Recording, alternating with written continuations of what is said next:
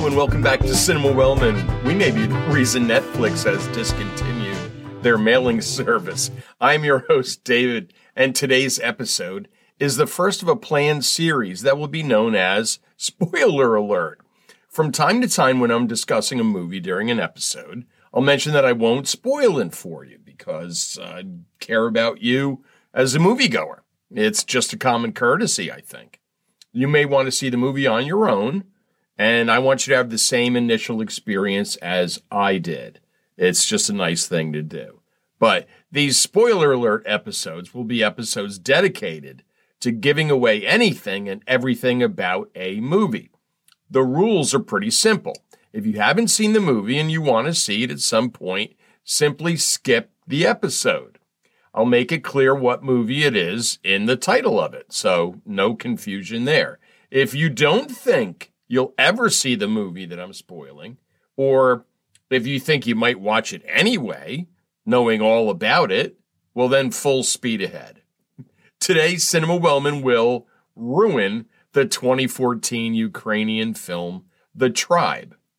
This is probably the third episode in which I've mentioned The Tribe, and I mentioned it last week because it has no score, and it made me come up with the idea to do this because I did mention I wasn't going to spoil that movie.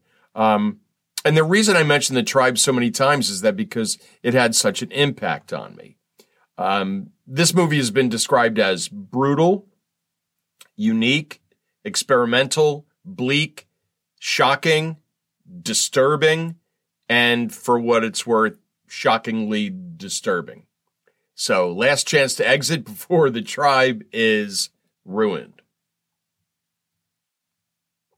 Okay, so thanks for sticking around. So here we go. From IMDb, a deaf boy joins a boarding school for similar children. Confronted by the violent criminal antics of some of the other boys and girls, he struggles to conform and join the tribe. As I previously mentioned while talking about this movie, all of the actors in it are deaf. The film is in Ukrainian Sign Language, and we get zero help. An intro screen reads, "This film is in sign language. There are no translations, no subtitles, no voiceover." As an audience, we're on our own to interpret what's going on by watching the actors sign while they act.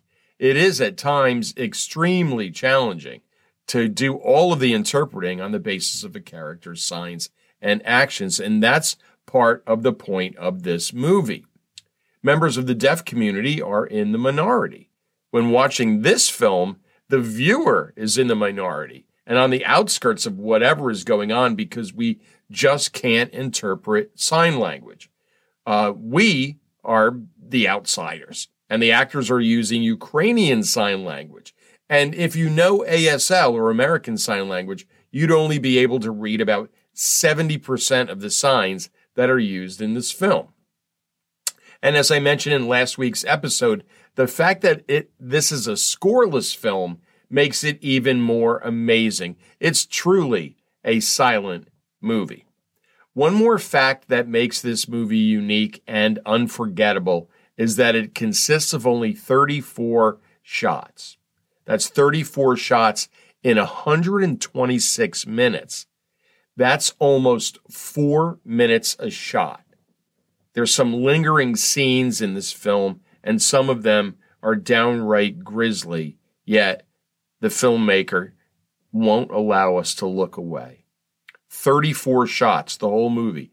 John Wick, 34 shots, 19 seconds. Just think of that, though. All right, here we go. The tribe centers around Sergei, the new boy at this absolutely terrifying boarding school. The school is run by the king and the members of his tribe. What the king and his tribe do on a regular basis include shakedowns, robberies, assaults, and pimping out female classmates at truck stops. This is a nasty bunch. Upon arrival, Sergei is bullied mercilessly and ganged up on in a 4-on-1 fight. When Sergei actually stands up to the bullies and fights back, he is allowed to join the tribe. At the start, Sergei embraces life as a member of the tribe and participates in all of the sordid criminal activities, or antics, as IMDb called them. When I think of antics, I think of ding-dong ditch and toilet papering someone's house. IMDb apparently thinks of assault, battery, and sex trafficking. Sergei participates in this behavior until he falls in love with Anya, one of his classmates being pimped out. Sergei loves Anya and wants to save her. Anya doesn't want to be saved and is trying to escape the school and the entire country by getting a passport so she and a friend, Svetka, can go to Italy. Sergei later literally eats Anya's passport to prevent her getting away from him. Sergei is a good guy in this movie up until the moment he joins the tribe. He's a good guy, a good character, a good person, somebody you're rooting for maybe 20 minutes in this movie, and then he's all tribe. So being overprotective of Anya eventually causes Sergei problems within the group. He breaks rules and is kicked out of the tribe. He's then severely beaten by the 4 bullies who had tormented him since his arrival. Sergei is out for revenge, and the ending of this film is what has stuck with me for so many years. For research purposes, I wanted to watch the ending again, and I found the movie on Tubi and ended up watching just about all of it, not only the end. It's just mesmerizing and it draws you in. It's kind of hypnotic.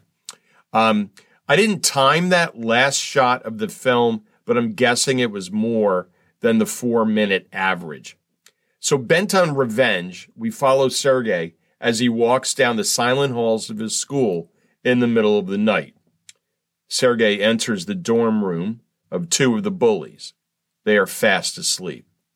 The room's a typical dorm with beds on either side. This room featured 2 nightstands between the beds, 1 per person. You have to remember that there is 0 music for this movie. It is scoreless. All you get is natural sounds.